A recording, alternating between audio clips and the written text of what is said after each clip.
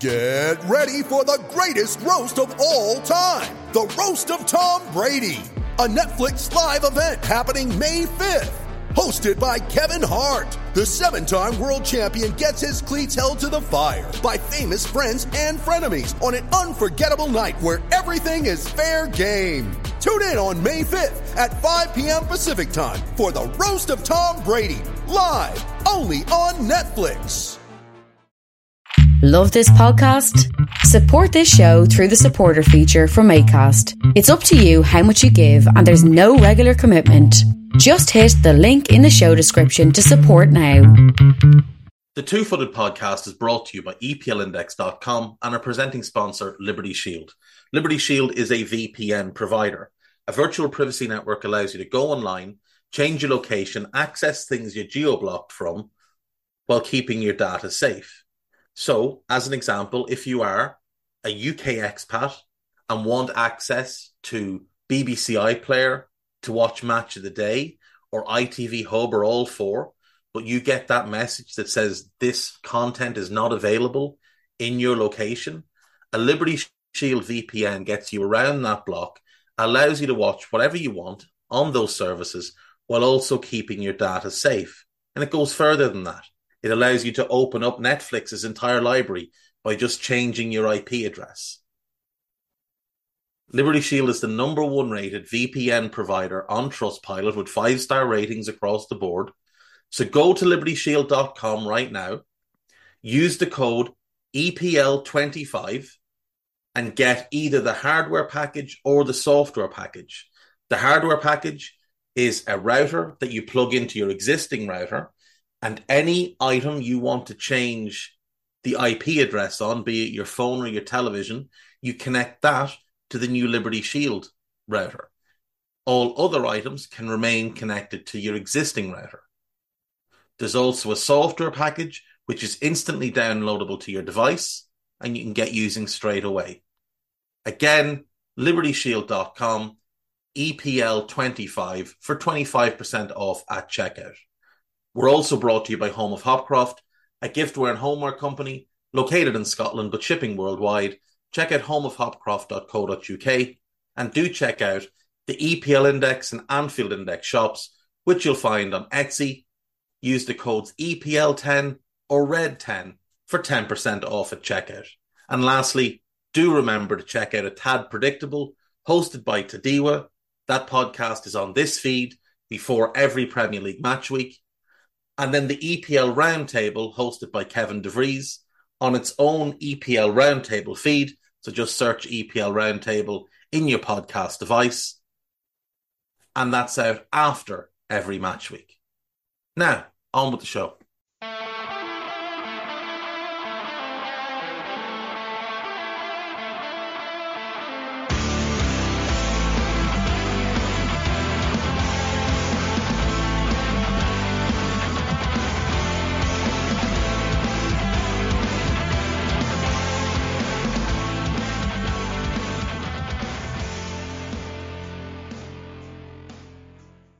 What's good, boys and girls? Welcome to the show on Tuesday, the 6th of December.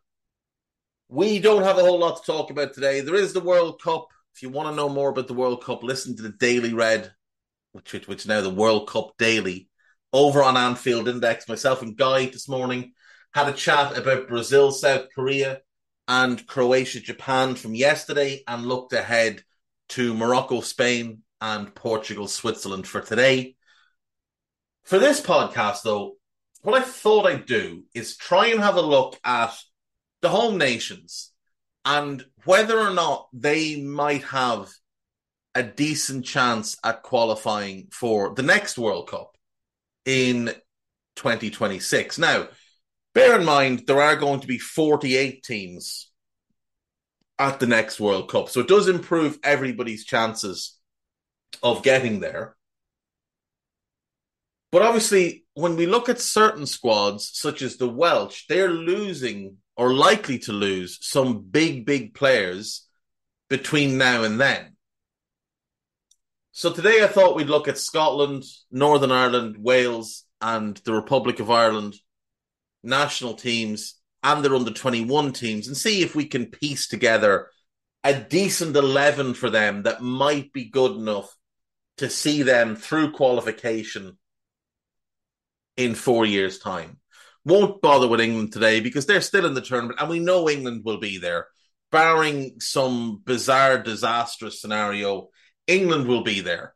They've got a really good squad now. They've got an immense amount of young talent coming through. So they will be there. So let's start with the Scots. So Craig Gordon is their number one goalkeeper, but he's 39. Their number two has long been David Marshall. He's 37 and he's now retired. Other goalkeepers that have been in the mix, Xander Clark, he never actually got capped, but he was in the squad a couple of times. He's 30. And John McLaughlin, who's 35. He's got 2 caps. The other 2 that have been in the senior squad of late are Liam Kelly of Motherwell and Robbie McCrory of Rangers. In their under-21 group, they've got Sam Long, who looks a decent goalkeeper, but you'd question the level that he's playing at. Kieran Slicker, who's at Rochdale, but he is out on loan from Man City and he is highly thought of. And Jude Smith, who's owned by Newcastle, and he may be the most talented of all of them. So let's just say that it's McCrory who's the one that seizes the number one spot moving forward. He does seem like the one in the driving seat right now. So let's just assume it's him. Let's assume the management stays the same and it sticks with a similar back five type of setup. Andy Robertson will be 32.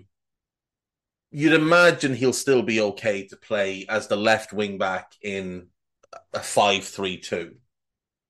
Kieran Tierney as the left side centre back is probably the best option.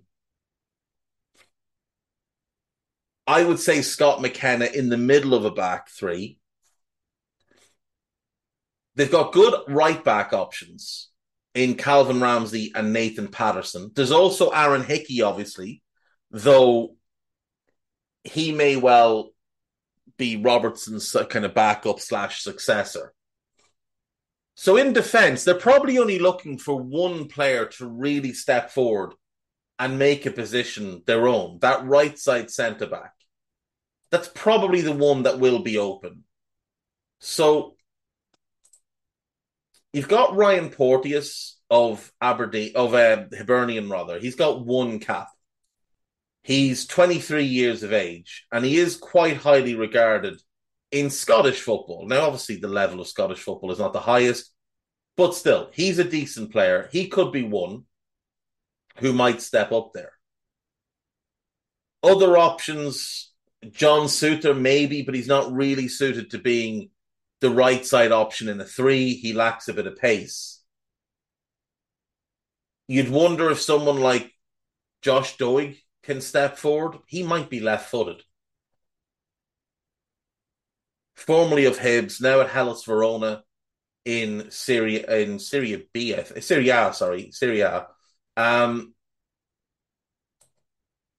No, he's left-footed, so we can rule him out. The other one is Kerr Smith, the kid who went to Aston Villa a couple of years ago. When Gerrard took over, he brought him south of the border. Now, he's very, very highly regarded, but he is only 17. Now, he'll be 21 when the World Cup comes round. I think he's the one they're probably looking at and hoping he can step forward. He's very, very highly regarded. It was seen as quite a big coup for Villa to get him from Dundee over some of the other clubs that were interested, such as Liverpool, Chelsea, and Tottenham. Gerrard was able to use his connections in Scotland and, his reputation to get him in. So he might be the one to fill that void. In midfield, then, you're probably looking at Billy Gilmore, Lewis Ferguson, I think, is one who's got a big, big chance He's just moved to Bologna. He's very, very talented. Looked really good for Aberdeen. Has goals in his game.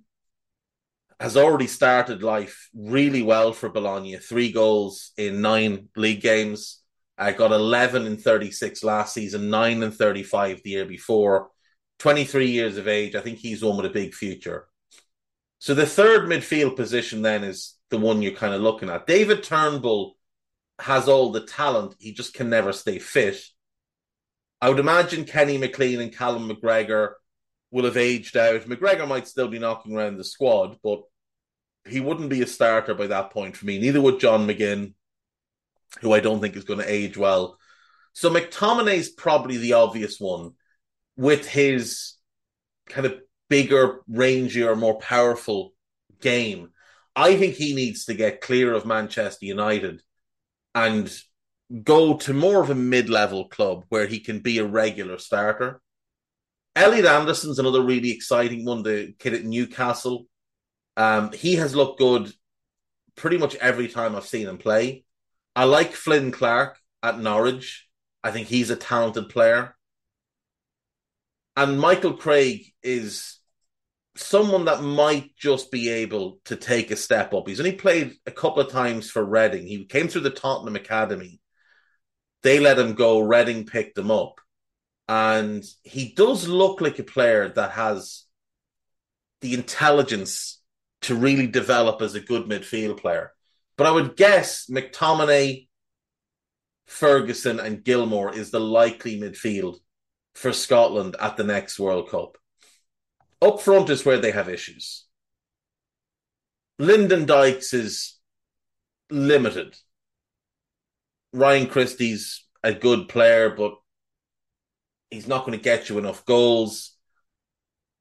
Don't know enough about Jacob Brown. Ryan Fraser wouldn't be for me. Che Adams is probably a likely starter, but you need to put him next to someone who gets you goals. And when we look at the Scottish squad, there doesn't really seem to be that player. Now, there's a very, very exciting young player at Aston Villa, Rory Wilson, who is 16 years of age, has already been capped at under 21 level twice. And it may be that they're hoping that he's the one that steps forward. Kai Kennedy's another one to keep a look on. He's more of a winger, but he is a player that promises to have goals in his game. Stuart McKinstry is another winger that's on loan at Motherwell from Leeds. And he's talented, but I think he's less of a goal scorer. I think Rory Wilson's the one they have to really bank on. By the time the World Cup comes up, he'll be 20. And the hope will be that he's done enough to warrant a place in that team. So overall, defensively, I think they're going to be good. I do. I think they've got 2 really good young right backs in Ramsey and Patterson. They've got 3 good left backs in Robertson, Tierney, and Hickey. And obviously, if they play a back 3, they can get Tierney in as one of the centre backs. I like McKenna. I think McKenna is a good player. And Kerr Smith is highly, highly regarded. So he's one of the 2. Him and Wilson are the 2 that they're looking to step up into the more established group and show what they can do. Do also keep an eye on Dane Murray of Celtic. Big, powerful defender, 6'4". He's played in the Champions League. He's someone that might have a chance at establishing himself. Don't think he's as talented as Kerr Smith, but certainly from what he's shown for Celtic in his 2 appearances, he does look like someone with promise. Moving on. Oh, and in terms of the manager, my guess, and it is just a guess, but my guess is that Steve Clarke will remain in charge for the next 4 years. Obviously, a lot will depend on how they do at the Euros. If they go to the Euros and it's a disaster or they don't reach the Euros, maybe he goes beforehand. But he's done fairly well with Scotland. only 12 defeats in 41 games. I think he can navigate them through the mire of World Cup qualification. If he does go, I wonder if it's Scott Gemmell who steps up. Gemmell's been the under-17 manager, and now he's doing the 21 manager and has been for the last 6 years. So he's already in the system, and he's worked with a lot of these younger players in the squad, bringing them through the under-21s to the first team. So he might be the backup plan if things don't work with Steve Clarke. But my guess is that it'll be Steve Clarke. Northern Ireland don't currently have a manager. How this came up, Guy mentioned that Michael O'Neill recently left Stoke, that he is rumoured to be interested in a return to the Northern Ireland job. Now, he did a very, very good job when he was there the last time. Got them to the Euros in 2016. That was the first time they'd ever qualified for the Euros. He did a very, very good job while he was in charge. Completely redid the culture of Northern Irish football. Northern Ireland haven't been to a World Cup since 86. They've only been to 3 in their history. 58, they reached the quarterfinals. 82, they got to the second group stage. And 86, they went out in the group stage. Michael O'Neill managed Northern Ireland from 2011 to 2020. Now, you look at the win-loss record, it's not great. But if you look at the fact that they qualified for a major international tournament, that's all you really need to focus on. And the fact that he did bring along a number of good young players. And the one thing he was able to do a little bit as well was stop the bleed of young Northern Irish footballers declaring for the Republic, because they're all entitled to a passport if they're born on the island. So he was able to convince a couple of young players to stick with Northern Ireland rather than shifting to the south. So Bailey Peacock Farrell will be the goalkeeper, you'd imagine. He's got 35 caps. He's 26 years of age.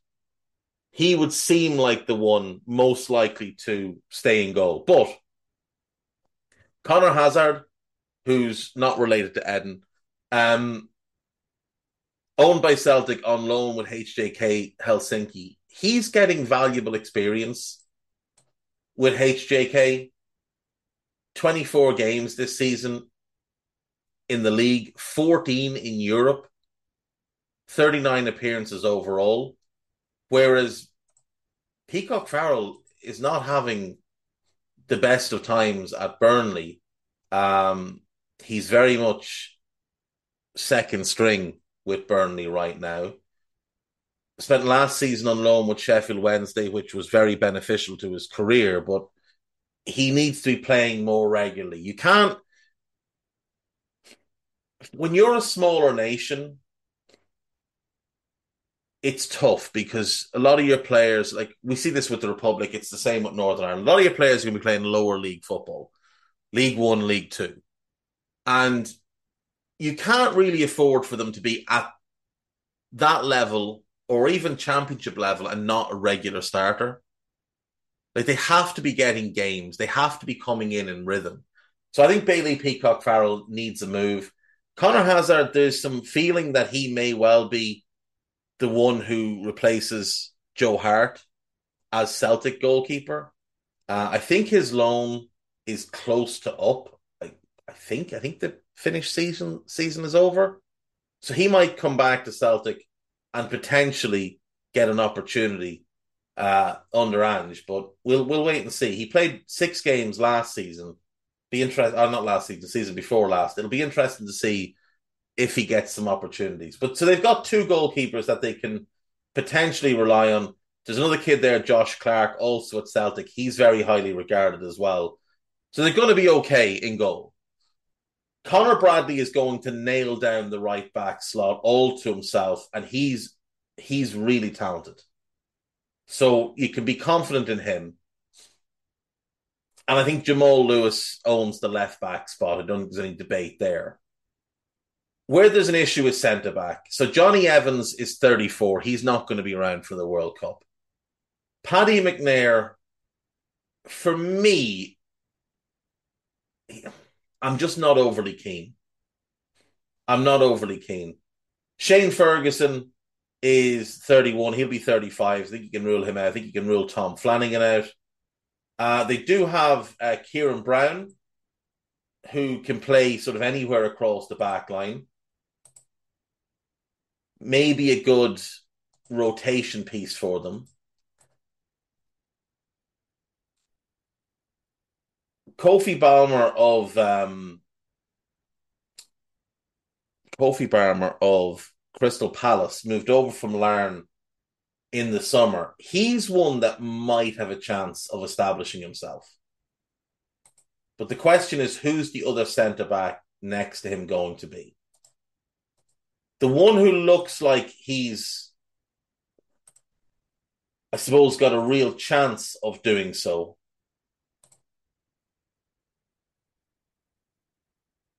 is,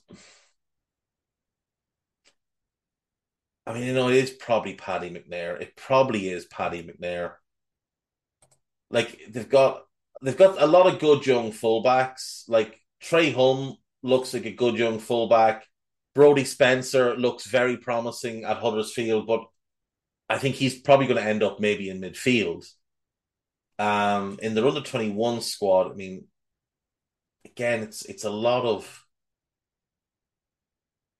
lads that are more fullback than centre-back. Maybe Aaron Donnelly steps up. I would say they've got a hole at centre-back right now. I would say they've got a big need to fill one of the spots at centre-back. And to be fair, both, because we can't guarantee that Kofi Balmer becomes anything. He hasn't played for the national team yet. The talent is there without doubt, but that's probably the big question mark for them. Can he step up into that centre-back role? And if he does, who steps up next to him?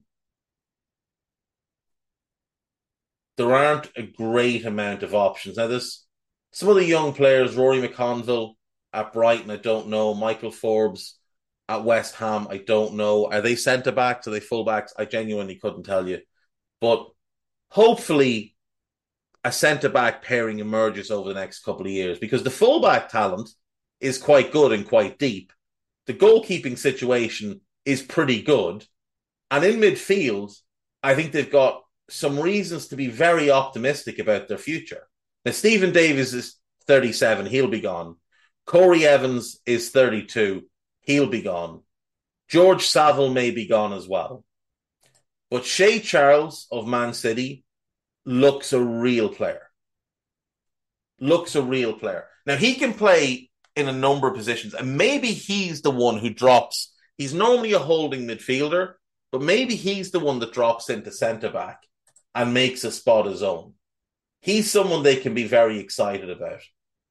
I quite like the look of Ali McCann when I watch him play for Preston. Don't watch Preston a whole lot, but he's one that looks a solid player. Was at St. Johnstone and was pretty impressive north of the border as well. But then they've got Caelan Boyd-Munce, who looks very, very good. Was at Birmingham, moved to Borough. I think there's definitely talent there. They've got Charlie McCann, who I know they're very high on. Was at United, went to Rangers. Rangers seem very, very keen to have him become a big part of their future. I think part of why Rangers went for Michael Beale was to push forward a lot of these young players in the hope that they can develop, because Rangers have done quite well in the last couple of years at snapping up young talent. An attacking midfielder, Charlie Allen of Leeds, hasn't played for Leeds yet, to my knowledge, but very highly regarded. They brought him in from Linfield. Darren Robinson, who has broken through at Derby, he's a serious talent. He's one to keep an eye on. Derby have done so well with their academy. It's such a shame that Derby's financials sent them down the toilet because they were really putting something together with that academy. And in the end, they're going to end up losing most of their best young players. Isaac Price, youngster at Everton, another one to keep an eye on to come into this midfield group. And Alfie McCalmont, he had a good loan. He had a really good loan at Oldham a couple of years ago. So he hasn't made the grade at Leeds, and I don't think he's going to. But he's one that might have a good lower league career, and potentially that can translate to him doing well for the national team. Up front, McGuinness will be gone, but Gavin White will still be knocking around. Shane Lavery will still be knocking around. Dion Charles will still be there. Craig Lafferty will be gone. Connor Washington's probably gone. Maybe Paul Smith of Leyton Orient takes a step forward. Dale White is the forward player they're really excited about. He's at Forest and is really highly regarded at Forest. They gave him a new contract in the summer. So you're looking for two centre-backs and two strikers really to step forward. Midfield and fullback and goalkeeper, I think they're going to be in good nick. But they've got a lot of question marks. The centre-backs, they need people to step forward. They might need to convert. They might need to convert players from midfield to defence, like Shea Charles. Maybe that's what needs to happen with him. But there's definitely reason for promise and optimism with the Northern Ireland team, especially if Michael O'Neill comes back in, because what he did the last time was he really brought them together and made them believe they were capable of more, made them believe they belonged on the biggest stage, which has always been an issue for both Irish teams. On to the Welsh then. My assumption is Rob Page stays in charge. I don't know if he's a good manager, is the truth of it. I genuinely couldn't tell you. They're likely to lose Wayne Hennessy. Adam Davies will be 34 by the next World Cup. Don't expect he's still around. And they should probably just lose Danny Ward's phone number. Tom King of Salford is the only other keeper who's been called up in the last 12 months. In terms of young goalkeepers that they might be banking on to step up, David Robson, who's owned by Hull, currently on loan at Crawley, seems like a pretty obvious candidate. Ed Beach, Evan Watts, and Keane Taylor are the other young goalkeepers that have been in the under-21 squad. There's not a great group of defenders, or a great group of goalkeepers, so that's a question mark for them. In defence, Nico Williams is going to be one of the fullbacks. And my assumption is that Rhys Norrington-Davies locks down the other. So Nico on the right, Norrington-Davies on the left. At centre-back, I thought Joe Rodon took a big step forward at the World Cup. I thought he was one of their better performers. He's had a pretty good season for Rennes. Playing regularly is helping him massively. Who knew? Ben Davies will be 33, but I still think he'll be around. And I think Ethan Ampadu needs to be the other centre-back. He can play in midfield, without question, but I think he's better as a centre-back in a 3. Now, they also have Oliver Denham of Cardiff, who's quite highly regarded. So maybe he's one who can step into a bit of a breach there. As far as under-21s go, Finn Stevens is a right-back owned by Brentford. Talented player by the looks of him. Owen Bevan is a young centre-back owned by Bournemouth. There's Owen Beck, left-back owned by Liverpool. He's one with potential to step forward for certain. Zach Ashworth is, I think, a good player. He's the son of Dan Ashworth, former West Brom sporting director, current Newcastle sporting director. I think he's one to keep an eye on. Now, he's probably more of a full-back than a centre-back or wing-back. So if they're going to play a back 3, he might get caught in between a little bit. Ben Cabango's another one that could definitely make a case. They probably need to find that left-footed successor to Ben Davies because he'll be 33 and it's not overly ideal, overly ideal for him to still be there at that age because it's not like he's a world-class defender. He's decent. Chris Mefflin will be in the group as well. You'd expect Connor Roberts is still kicking about. There's promise there, but there's holes to fill at the same time. I think they'd be better off actually going to 4-4-2, if I'm honest. Now, Nico's more of a wing-back than a full-back, but in 4 years, you'd hope he'll have developed the defensive side of his game. Same thing goes for Norrington Davies. Ampadu and Roden, I think, could be a very solid centre-back duo as a two. The reason I think they should do this is because I think they've got some exciting wingers. I think Sorba Thomas should be one of those that they build around moving forward. I think he's really, really promising. He would be one of the first names in the team sheet for me moving forward. Outstanding dribbler. I think Harry Wilson works better on the right of a midfield four, cutting in onto that left foot. And if Nico Williams is the right back, then they get that overlapper as well.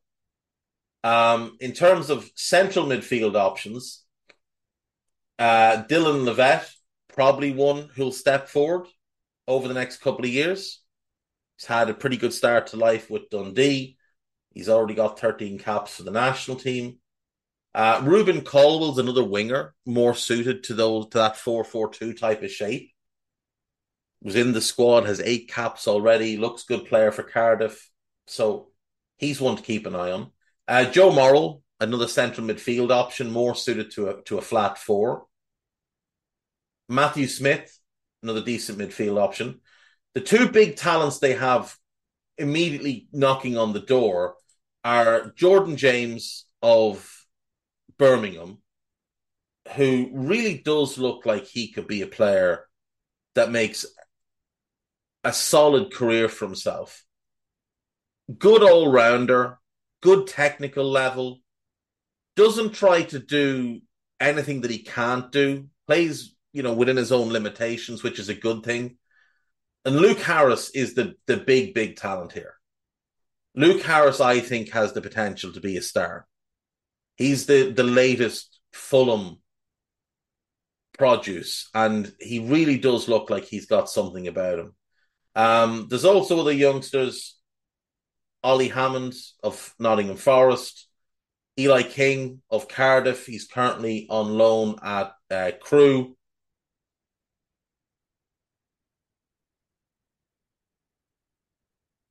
The other wing option is obviously Rabbi Matondo, who, when he broke through, there was a lot of hope for him. He was following the Sancho path and going to Germany, and it all just became a bit of a disaster. But there's no doubting that with the ball at his feet, that boy has talent. Brennan Johnson could obviously play in a wide role, but I think he's going to have to play in one of the central roles because with Bale likely gone and Kiefer Moore probably gone, they don't really have anyone else. He's kind of going to have to be the guy. Dan James, obviously, is another wing option, and I think he's much better as a winger than anywhere else, as a right winger. Simplify the game for him. Don't ask him to do too much. Just beat his man and whip crosses in, and he'll be absolutely fine. So the question is, who develops up front next to Brennan Johnson? So Joe Taylor, young player at Peterborough, hasn't shown much for Peterborough yet. So I don't know if he's going to hit the level. Pat Jones, another winger. It's not ideal. Nathan Broadhead, owned by Everton on loan at Wigan. Maybe. Probably a bit more comfortable wide than central. Tyler Roberts is another one they need to step forward. If Tyler Roberts and Brennan Johnson could step forward together, that's a pairing. Because Roberts is at his best dropping off into space, and Johnson is at his best playing off the shoulder. So you could potentially get a pairing out of those two. I think there's enough to be confident that you're going to be certainly competitive to qualify for that World Cup. Now, obviously, I'm not looking at under 18 squads here or under 15 squads here or under 16 or anything like that. So there may well be, like, think of it, in 4 years' time, this kids who are 15 now will be 19 and will be ready to contribute or could be ready to contribute. So maybe there's a couple of real stars coming through for Wales, for Northern Ireland and for Scotland. Moving on then to the Republic of Ireland. We've got a great goalkeeping situation. Gavin Basunu is excellent. Caoimhín Kelleher is very, very good.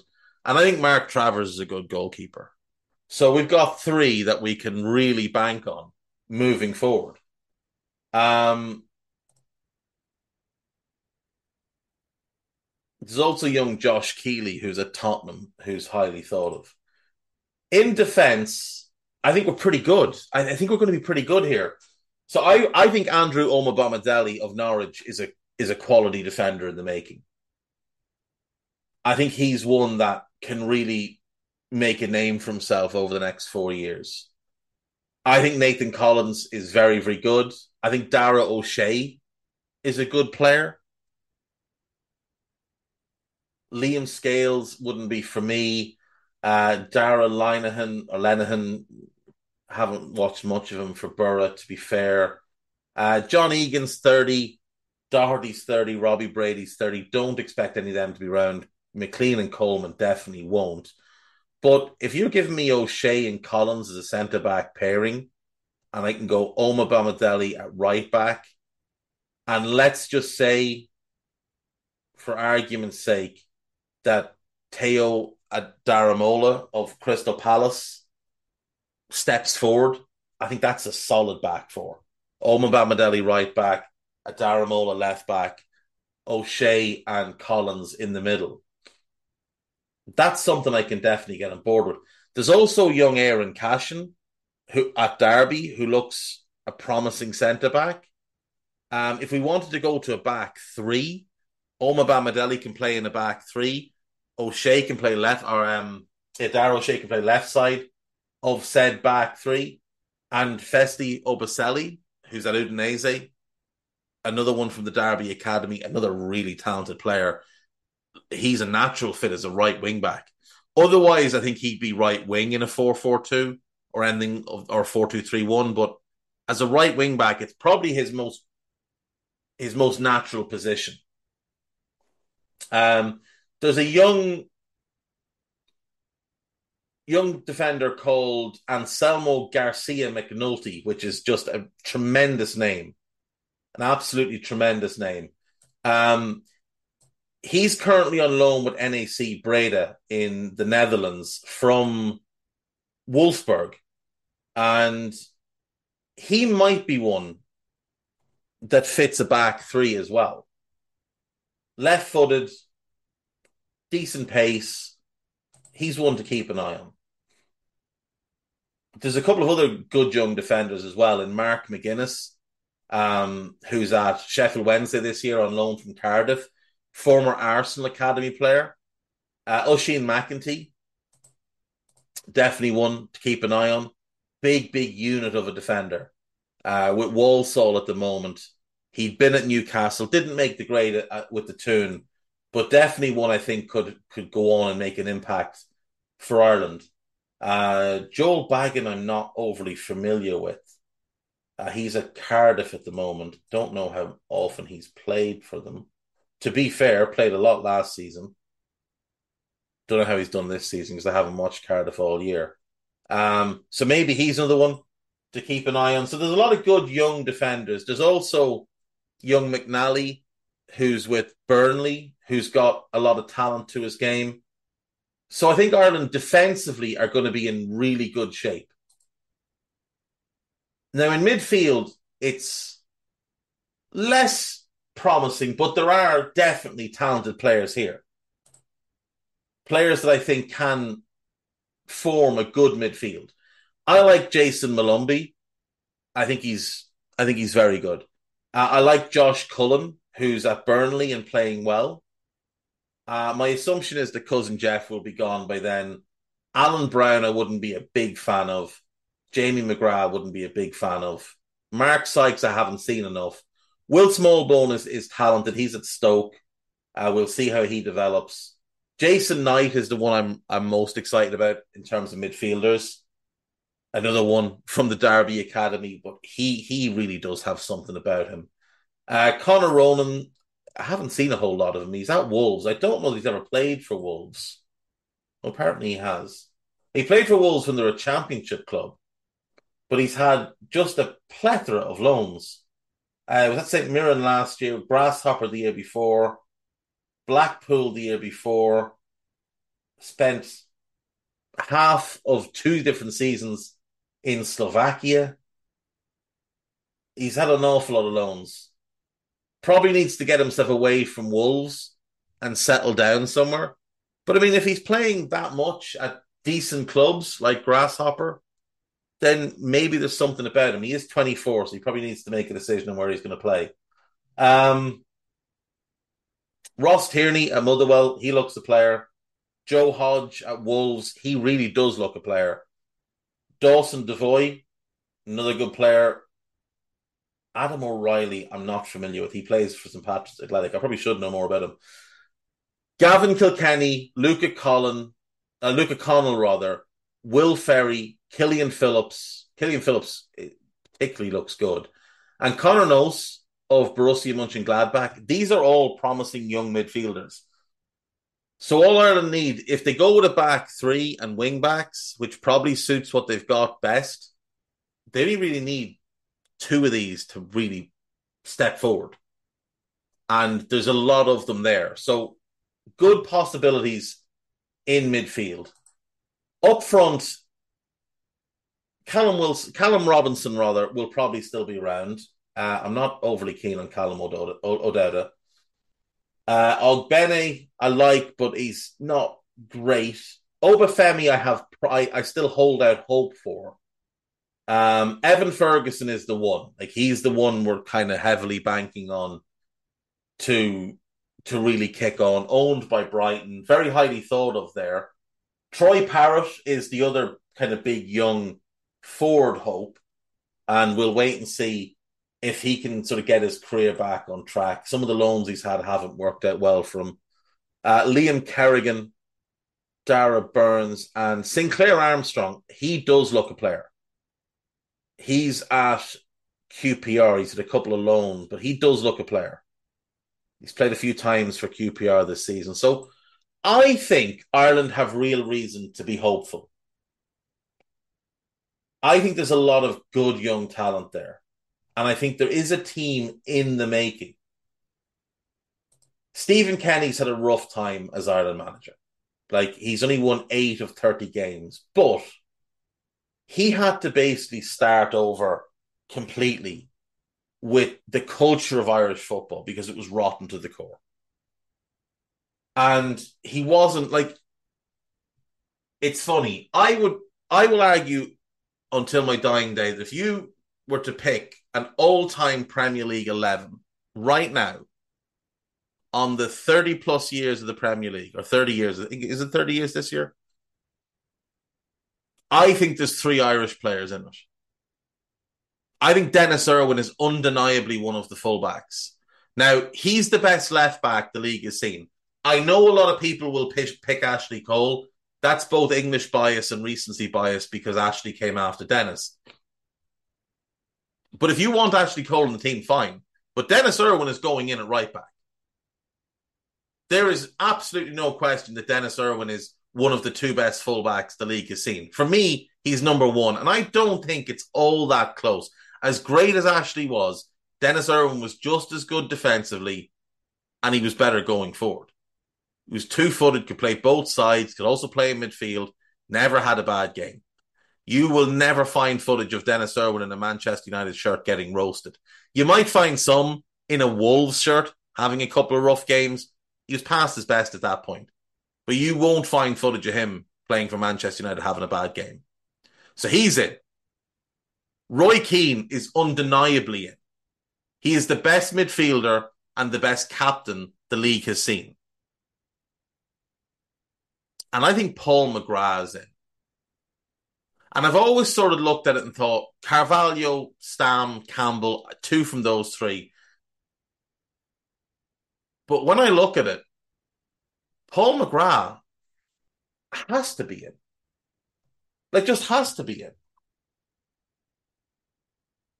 Because there's an idea that he didn't play in the league all that long, that his best years came before the dawn of the Premier League. And there's some truth to that. But Jaap Stam only played in the Premier League for 3 years. Ricardo Carvalho was at Chelsea for 6 years. Well, Paul McGrath played 5 years in the Premier League. 4 for Aston Villa and 1 for Derby. And he was brilliant for Derby.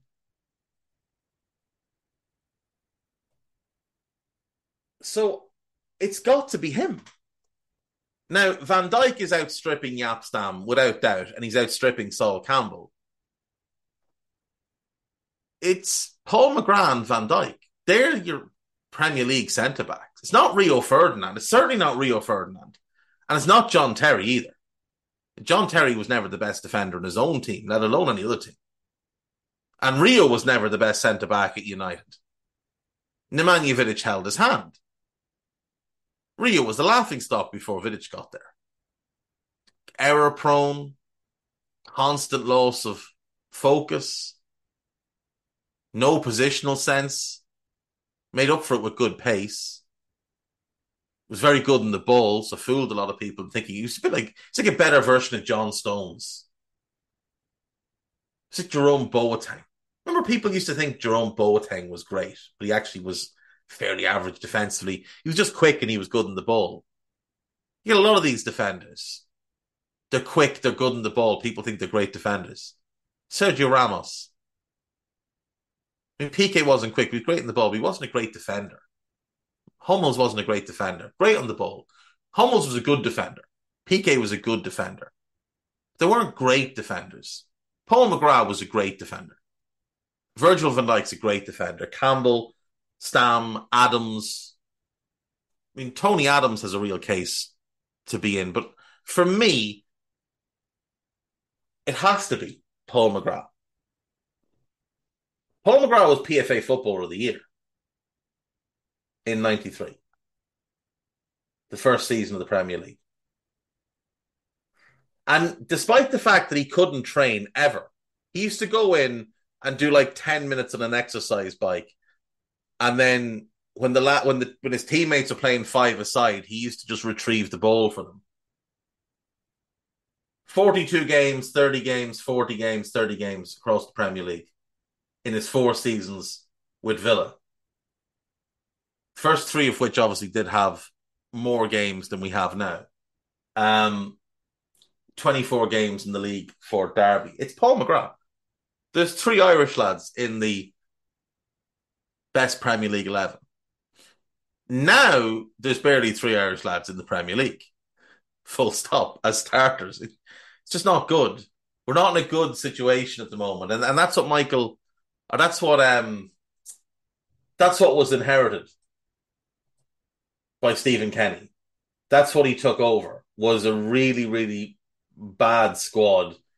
And probably whatever a golden generation is, whatever the opposite of that is, like a brown generation, because it's shit.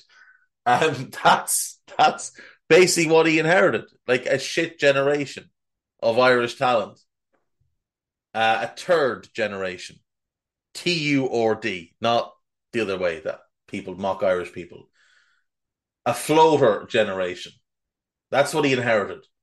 And he's turning it around, and there's a lot of talent coming through, particularly in goalkeeper and defence.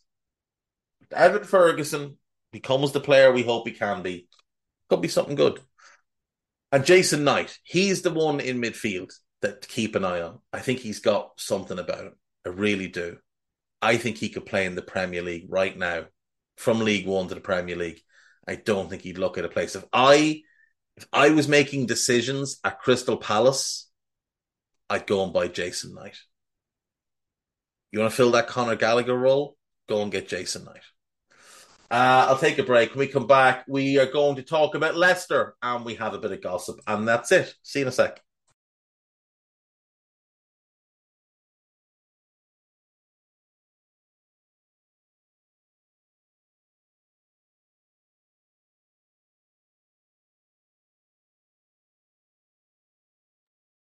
Right, Leicester City. They are 13th in the Premier League thus far. Very disappointing season to date, but they have turned things around in recent weeks. So they had a strange summer. They released a load of players. They sold Kasper Schmeichel, who's their club captain. They sold Wesley Fofana for a significant profit on what they paid. And they brought in Wout Faes, who looks a player. He really has settled in now, and he is starting to look very, very good.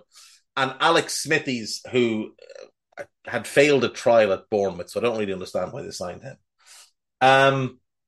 They certainly didn't do enough in the summer and left themselves short. That's what we know. Brendan Rodgers was quite open about that he felt he'd been left short. They had a disastrous start to their league campaign. They got a draw with Brentford on the opening day, but they went 2-0 up in that game at home, and Brentford came back, got the draw, and probably should have won it because they missed some good chances late on. They lost 4-2 to Arsenal, a game in which they went 2-0 down, scored, conceded straight away, scored again, and then conceded straight away again. Then they lost 2-1 at home to Southampton. Again, they'd gone ahead. James Maddison's goal.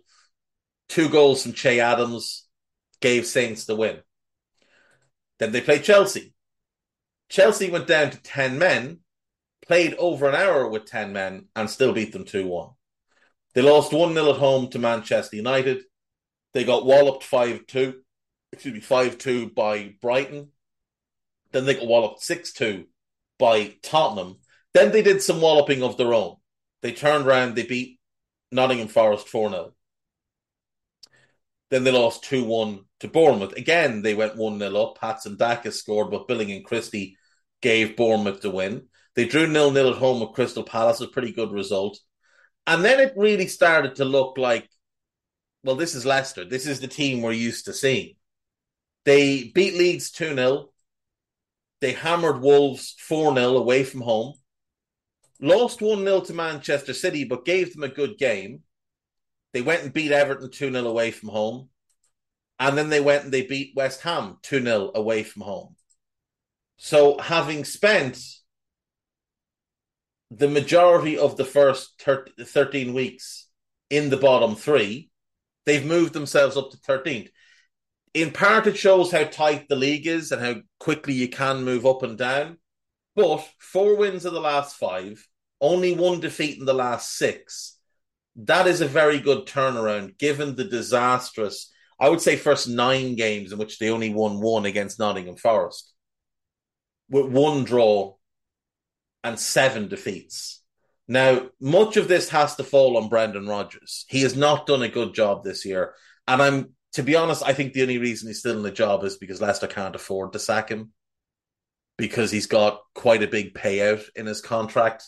And they do seem to be tightening the strings. I think they're right up against the FFP wall, or whatever the Premier League profit and loss margins in the Premier League are. They're still going, I wouldn't say strong in the EFL Cup, because, Stockport and Newport are not exactly a who's who, but they've knocked out Stockport on penalties and beat Newport 3-0. They'll play MK Dons in the next round of the EFL Cup. They've been drawn to face either Dagenham and Redbridge or Gillingham away in the FA Cup third round. There's plenty of talent in this squad. Now, I don't like the goalkeeping situation. Danny Ward, for me, just isn't very good. I think he's been dreadful this season. I think you make a real case he's been the worst keeper in the league this season. Alex Smithies isn't a Premier League caliber goalkeeper. Daniel Iverson looks like a talent, but they've never given him an opportunity. He's had a couple of good loan spells at Preston. Previously, he had good loan spells at Oldham and Rotherham, but he's never been given an opportunity with Leicester. He's played 2 games in the League Cup this season, though, and they're unbeaten. So maybe he's worth giving at least a cursory glance at after Christmas.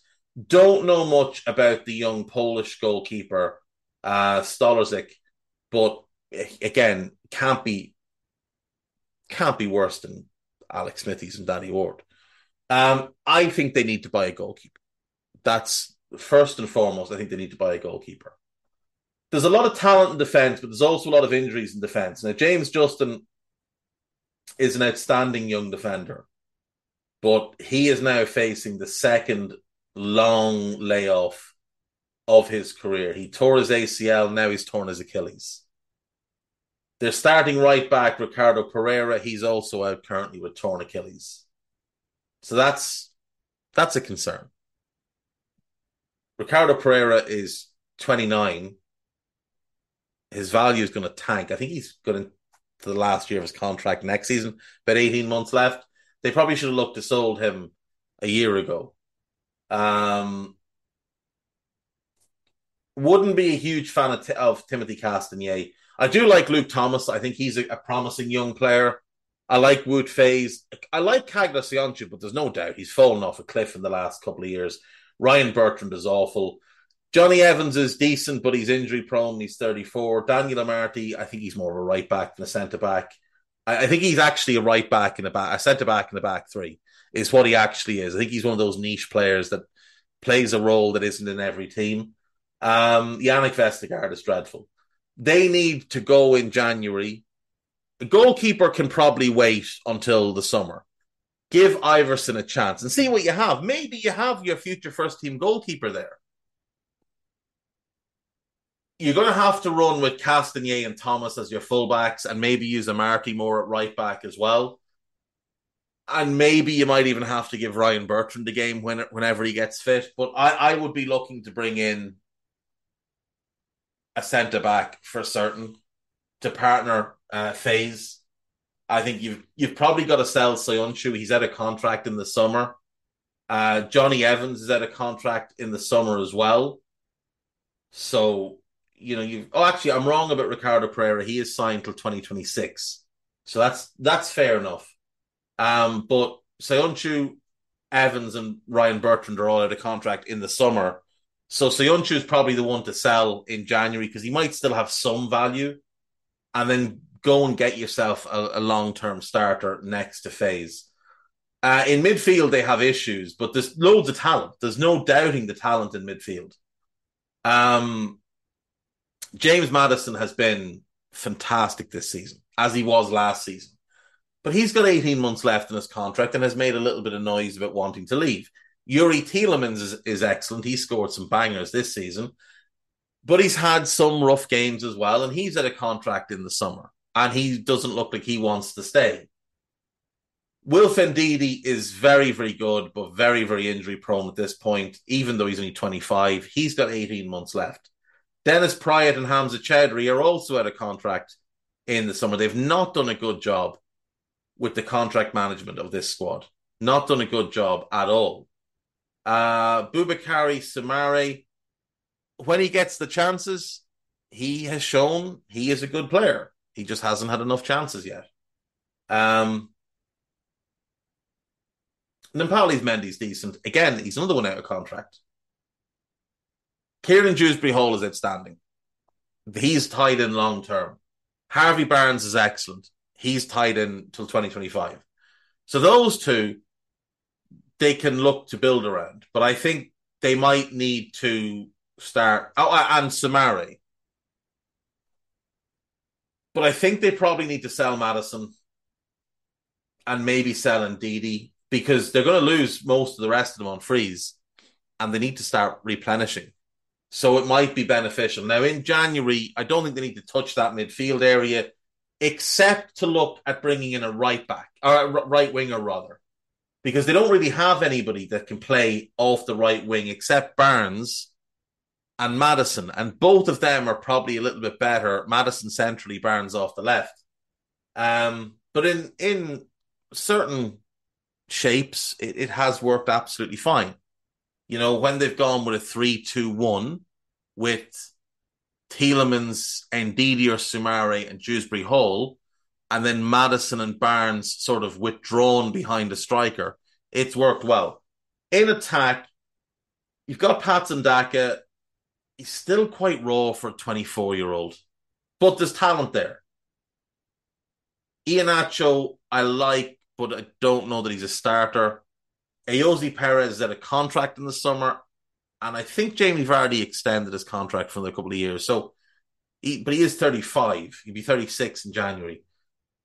They're probably okay for now. Like, they've got 4 good bodies there. Well, very varying degrees of good.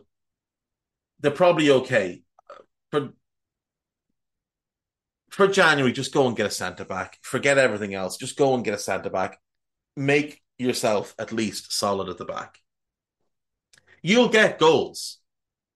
If you've got Tielemans, Dewsbury Hall, Barnes and Maddison, you're going to create and score goals from midfield.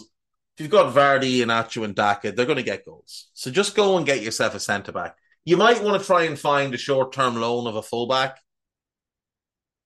A 6-month loan on a fullback, because with the two right backs injured, I know Justin plays left back as well, but it might just be beneficial to go and sign a fullback to fill in.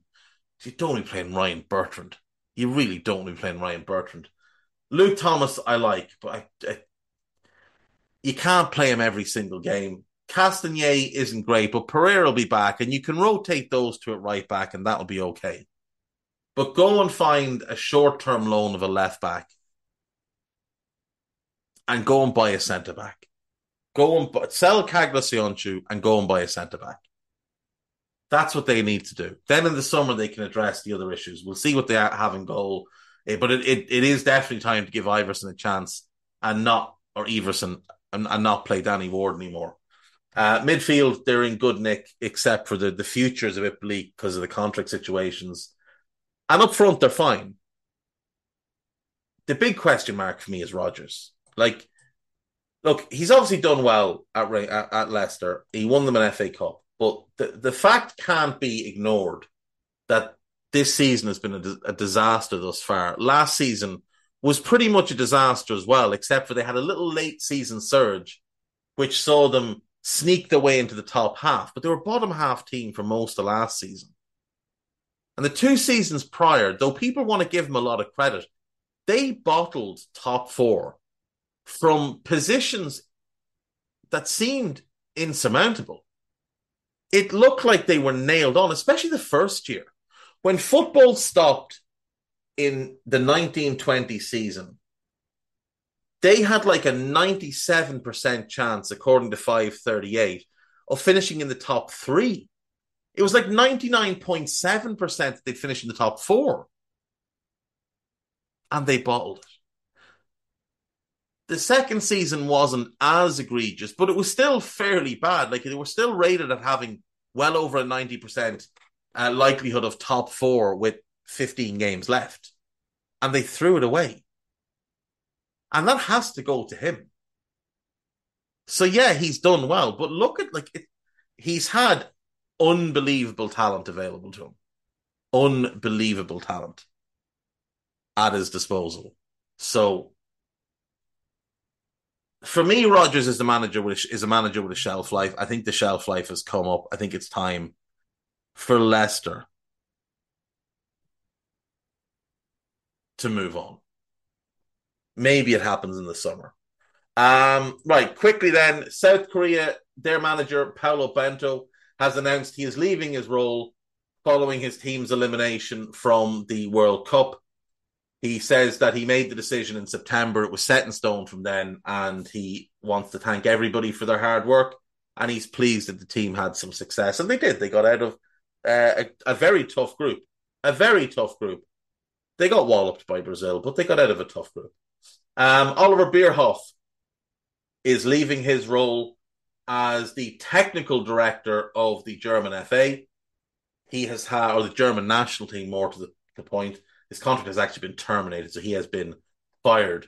He has been with the German Football Association from 2004. Didn't realize it was that long. To be fair, he's been a key figure in a World Cup win, and that can't be taken away from him.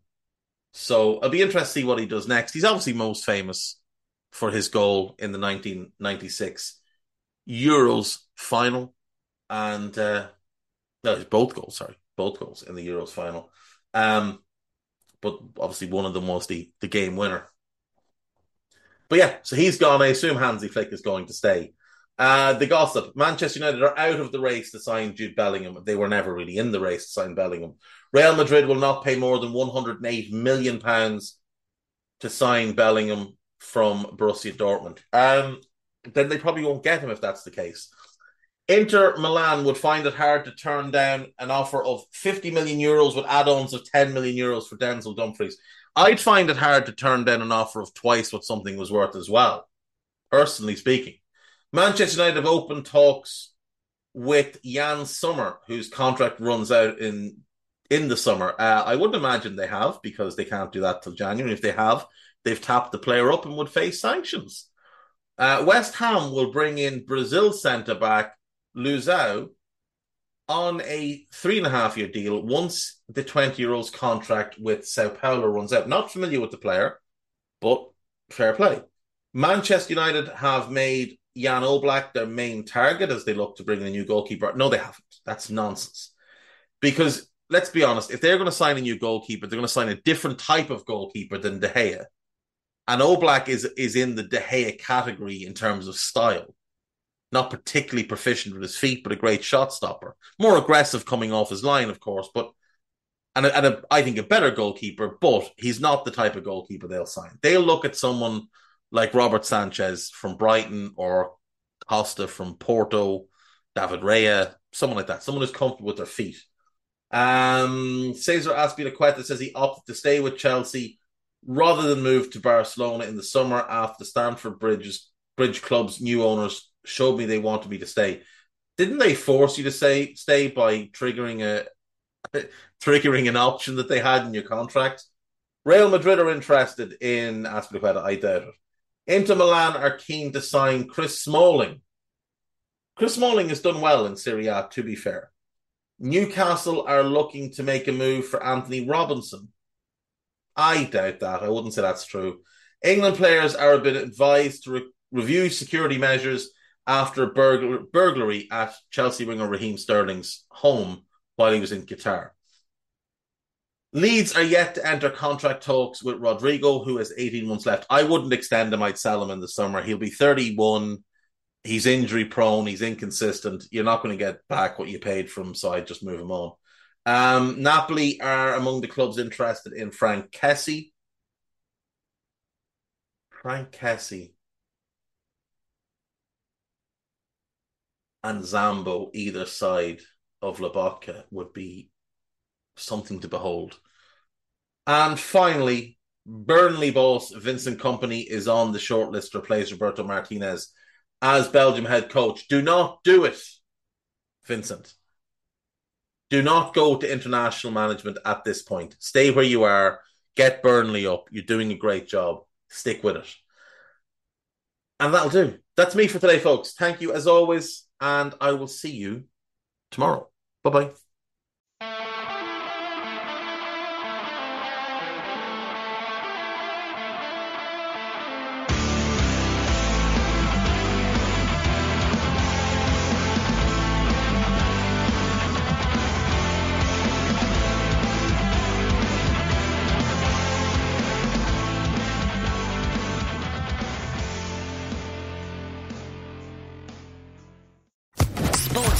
Podcast Network.